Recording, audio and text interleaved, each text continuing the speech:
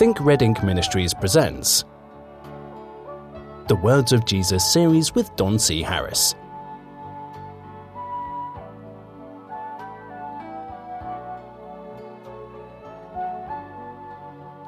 Hello my friends, Don Harris here. You're listening to the Words of Jesus series, and we are in chapter 30 of our little book called The Words of Jesus, and enjoying walking through the red ink. You might want to take a look at the bottoms of your feet. If they're starting to get stained with red, we're on our way. The idea is for us to learn to think red ink, and we're going to have to wade through this until it starts to stick. And as it does, you're going to find your life just gets better and better. I try to encourage people to know that because I tell them, the third principle that I try to get across to people is we need to have some time every day to hear the voice of God.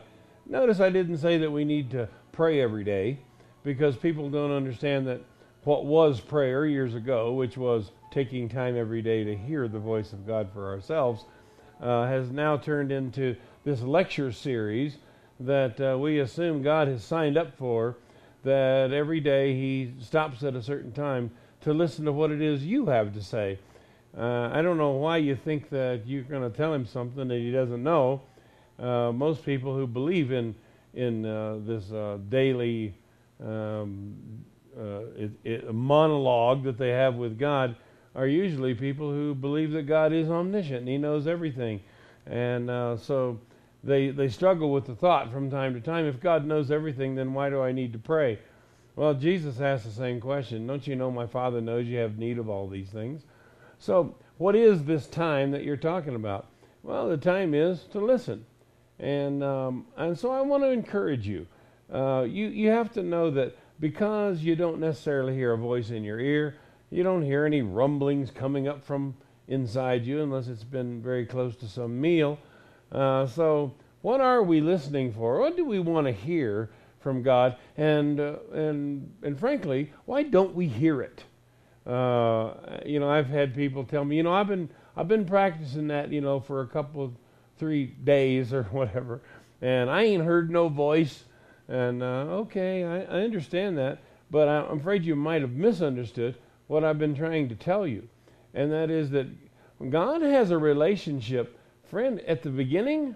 God has a relationship not with you, but with that seed that is within you. And so it's nourishment for this seed, this umbilical between that we participate in every day, that we listen to the voice of God. This is how this seed receives its nutrient. It's how this comes to fruition in our life. It's how this baby is brought to the birth. And there'll be times when you're going to think that this is all just a waste of time. But you're going to be embarrassed one day if your attitude is this doesn't work. Because if you continue doing this, if you continue at least opening yourself to the voice of God, and I know I run a risk every time I say voice. People think I'm talking about words coming through heaven into your ears. And when I talk about he that hath ears to hear, let him hear. And you talk about, the word of God, the voice of God. And if you don't look at this thing in a spiritual way, you're going to miss what it's actually saying to us. And that is that there's a nutrition that we have to have with our Father. And without it, I'm afraid that the child that is within us, that seed of Christ, they could easily miscarry this. And as long as that is alive in us, we may not have manifestation, physical or audible manifestations that we can put our finger on and say, that this is the Lord speaking to me, as so many people are they say so easily, the Lord told me this and the Lord told me that. And I understand what they're trying to say, but you're just confusing the issue for people who are sincerely trying to hear the voice of the Lord for themselves. Now, in these particular cases, what you're going to find is what I find many people do, and it happens to many people, and that is that they find themselves in a situation way after the time of prayer, days, months, perhaps even years, that they have been practicing this and living this way. They find coming from within them the ability to handle a certain situation that would have literally destroyed them, would have literally killed them a year ago had that come about in their life, without having these conversations, essentially conversations with God. And you're going to find yourself using wisdom that you never even felt like you had, citing knowledge that there's no way you could even have such a thing. You're going to walk into situations that were doomed to, destined to explode in your face a year ago, but now you walk into it and you find you having said the right thing to the right person at the proper time, and totally diffusing a situation that would have destroyed you and perhaps people you love, perhaps cost you thousands, hundreds of thousands of dollars, perhaps cost you years off of your life. It would have, but not now. Well, what is that? Man, that's the voice of God training us and teaching us. We have a DVD series here at TRI called On Guidance.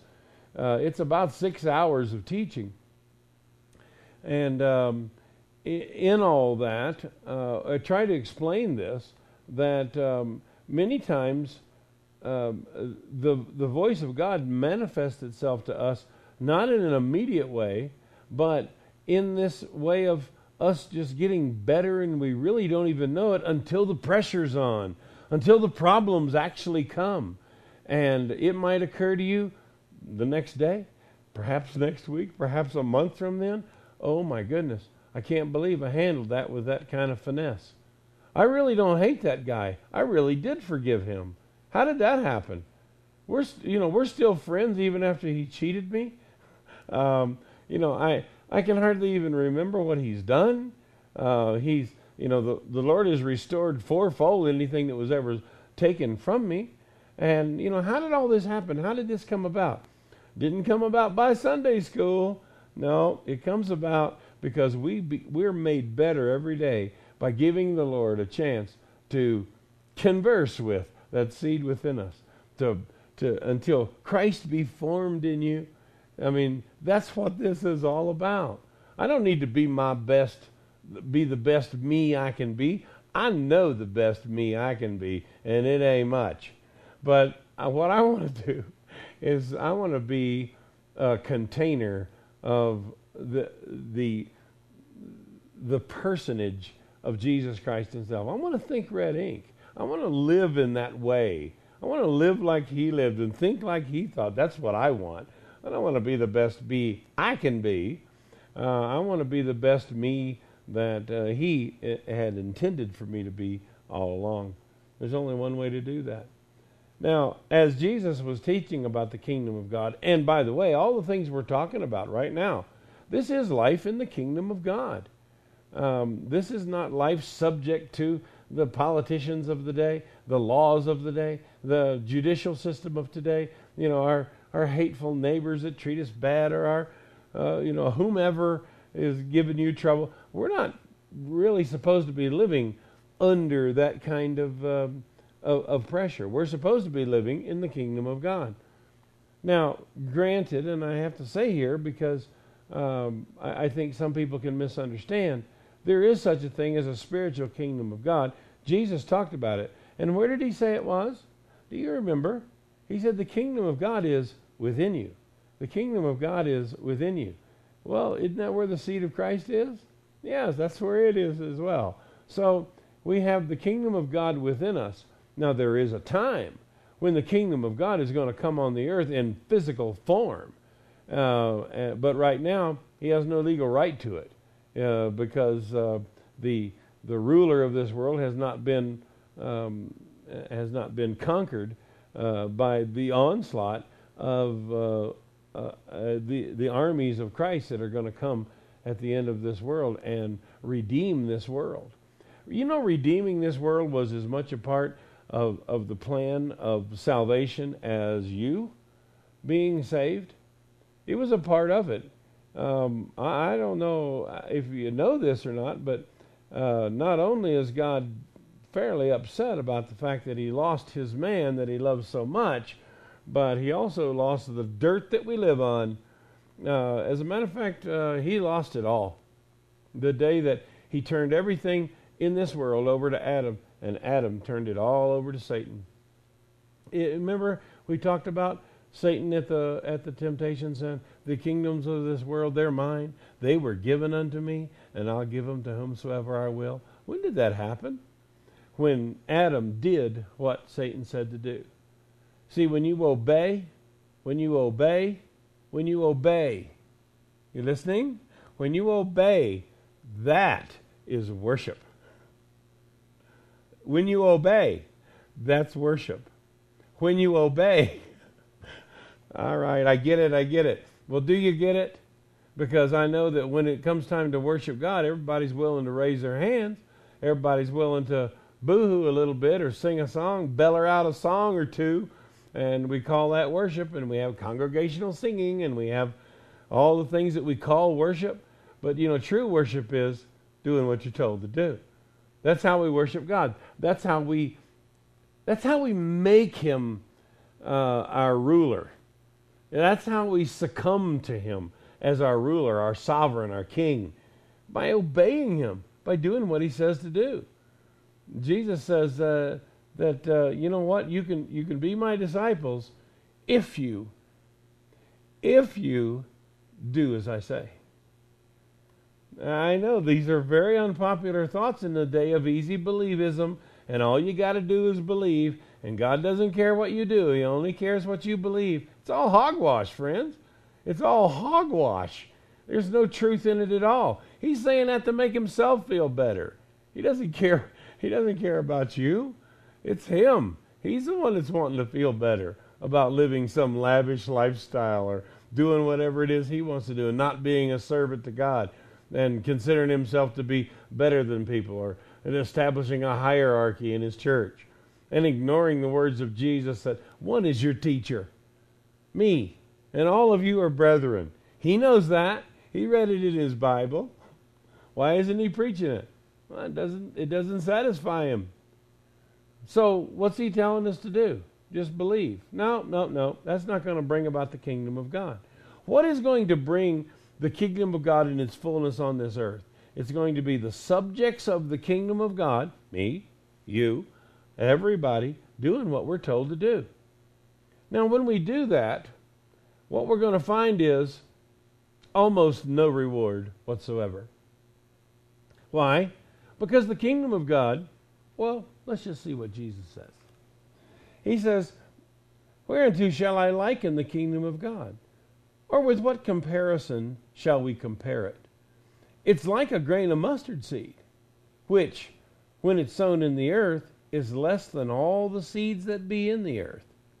But when it's sown, it groweth up and become greater than all herbs, and shooteth out great branches, so that the fowls of the air may lodge under the shadow of it. Friend, this is a principle about the kingdom of God. It's a principle about business. It's a principle about your family, about your marriage, about the growth of your children. This is a principle that is underlying almost every operation of life. It starts out very, very small. So as you seek the voice of God, don't look for the heavens to shake. Don't look for gold letters printed in the sky. Don't look for him to overtake your life and falling out under the power or having visions or don't look for that kind of thing. Everything starts out small. Why? Why would he do that? If you were to have a vision, perhaps a prophecy, perhaps the Lord revealed something to you, gave you a revelation, an earth-changing, earth-shattering revelation. Do you know none of us could live with you tomorrow? We wouldn't even want you to be around. You would be yammering about what a wonderful person you are and how God's chosen you among all the rest and setting yourself on a pedestal. It would absolutely destroy your life. Probably take your soul.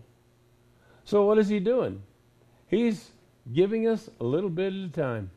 Is he not? Why is that? Because he knows that he that's faithful in a little will be faithful in a lot. And that's just he's just the perfect Father. He knows exactly how to do this.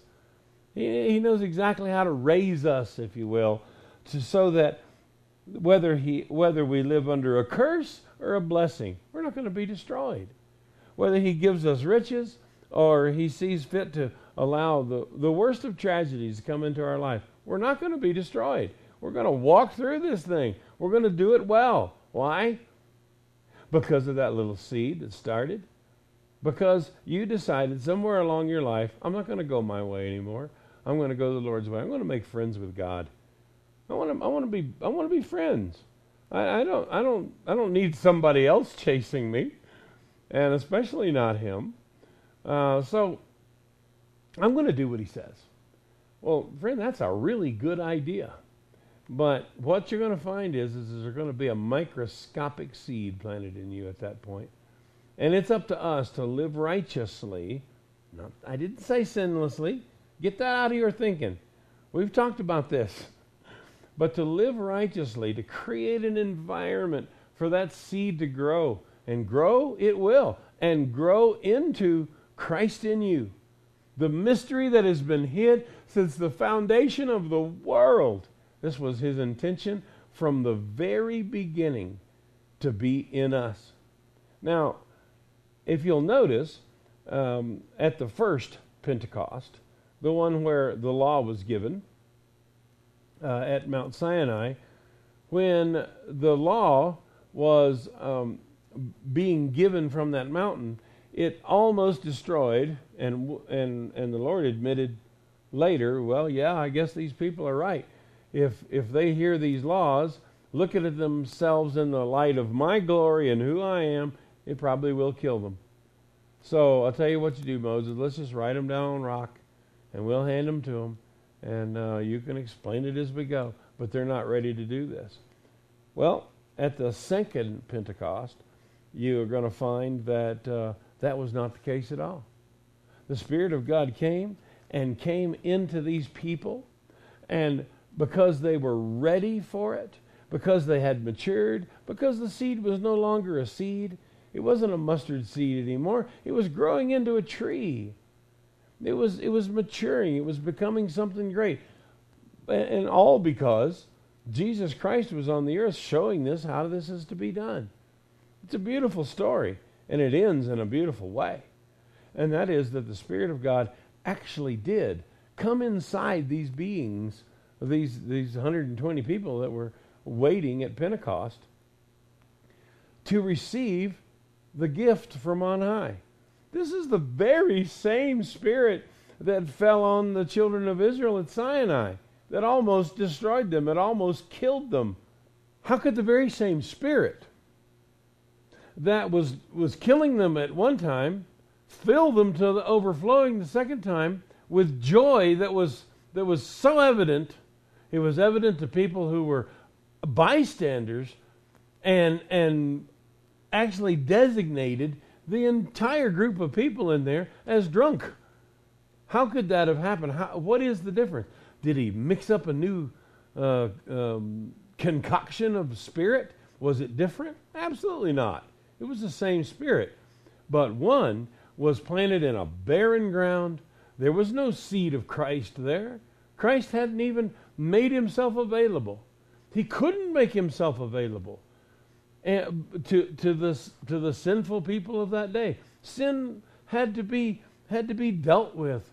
The sacrifices needed to be made. There were so many things that had to be done. And as soon as he did that, and died that Passover, that Pentecost, 50 days after that Pentecost that occurred, there were people there that the seed of Christ had been in, and it had taken root. Gestation had commenced, and these people were ready to receive the Spirit of God, and receive it they did. And it changed their entire lives and gave them power beyond anything they understood. Okay, what is this all about? Just relax. just take it easy. Nothing's there's no such thing as an instantaneous baptism in the Spirit, instantaneous salvation, instantaneous knowing all that God has to tell us. There's no instantaneous having possession of the wisdom of God instantaneously. None of this stuff is instantaneous. None of it is. There's a principle in our world. It's conception and pregnancy and gestation and birth. It's the seed that goes into the ground and it's pushed into the dirt. And 2 or 3 days later, you might see a little cotyledon pop up out of the soil. And there it is. Right there it is. What happened? Well, the seed was planted. And you had to wait. And you had to water. And you had to make an environment for that seed that wasn't hostile to its fertilization, to its germination and coming out of the ground. And sure enough, there it is. Here's what I want you to know. That if you do turn around today and you say, I'm not going to go that way anymore. I'm going to go this way. I'm going to go God's way. And so what he says go. He tells me to keep his commandments. I'm going to keep his commandments. Do you realize at that point, by the way, according to Ezekiel, you have just made yourself safe. There is nothing for you to worry about after that point. I'm not one who believes that we need to, get saved today and worry about losing it tomorrow. No. But, his promise was, you go my way, I'll never remember anything you ever did wrong. First time I read that, I thought, are you sure about that? That's not much of a deal on your part. I've done a lot of things wrong. Speaking to a God who is well aware. I don't know why we do that, but I was just taken aback by the whole thing. And so when we do that, nothing instantaneously has happened except that the kapareth, the covering, the atonement of our sin. Our sins are covered. Why? So that God can speak to us, so that he can be a part of our life. Because as long as these sins are exposed, what did he say? My arm's not too short that I can't reach and grab you. My ear's not heavy that it can't hear you cry. But your sins have separated between you and your God. So these sins, how could they be forgiven? Christ hasn't even died yet. I'm talking about in the Old Testament situation. How could they be forgiven? If Christ hasn't died and the sacrifice has not been made, what are we going to do? It's called atonement. Atonement's not forgiveness. Atonement is covering. And just like the fig leaves covered the obvious nakedness of Adam and Eve, the atonement covers the sins that are exposed in us and embarrass us in front of God and really create a situation between us and our God that cannot be maintained. A communicative relationship, it can't be maintained.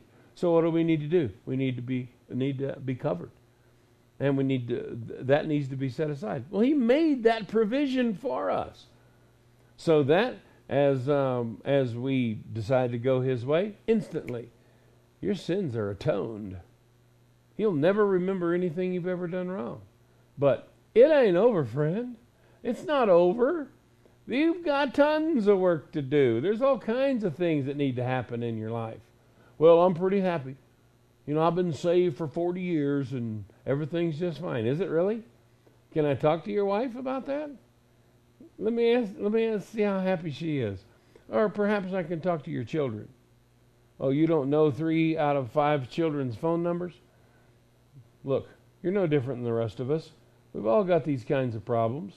But you see, your kids, your grandchildren, people around you, people that love you, people you love, they're all waiting for you to be a Christian. And some of them just can't wait anymore.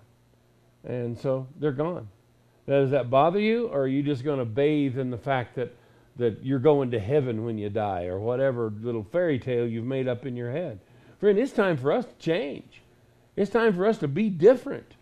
Not only act different, but have within us whatever it takes to be different. We need to be different kinds of people than we are. Have you ever run across somebody that's really good at doing something, that you'd like to be good at doing?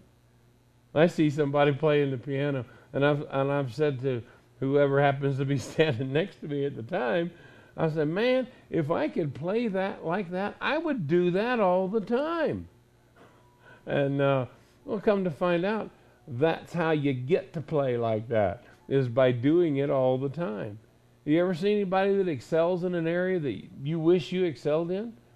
It's because they put effort into it. Okay, natural talent, I get all that, I understand that. But, do you want to be understanding? Then you need the understanding of God. You need to be understood. Do you want to forgive? You need to be forgiven. One of the reasons you have so much trouble forgiving other people is because you've never been forgiven. You don't have any experience with forgiveness at all. Don't even know what it is. Boy, you're going to know it by the time we walk through all this red ink. It's going to be real apparent to you. You're also going to find that without it, you don't have a chance. There is no way you're going to see the kingdom of God unless you know how to forgive people. Friend, the best way to know how to forgive people is not to read your Bible and learn how. It's not to go to Sunday school and learn how. It's not to watch your best friend do it and do whatever he does. The best way to do that is to be forgiven. So if you find yourself falling off into some embarrassing sin, there's lesson number 1. You're going to have to go to the Lord, and you're going to have to be forgiven for that. And but you see, it's all for your good. He will work all these things out to our good. That's what the Scripture means when it says to give thanks in all things. That's what it means when it says that all things work together for good to those who love God and those who are called according to His purpose. That's what it means. It doesn't mean we're not going to suffer tragedy, but tragedy is not going to suck life out of us. We're going to be better because of it. That's exciting to me. How do we do all this? By taking time every day to hear the voice of God. And if you do that, don't look for the thunderclap. Don't look to look outside the window after a lightning strike and see a huge mustard tree growing in your backyard. No, the truth is it's going to be very, very tiny seed that you're going to have to take care of. Okay, it's time for us to go. Until next time, we'll see you later. Bye-bye. Think Red Ink.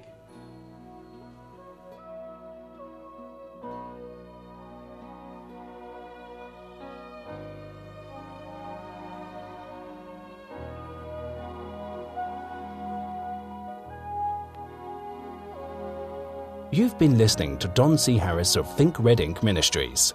Email don@thinkredink.com. That's thinkredink.com.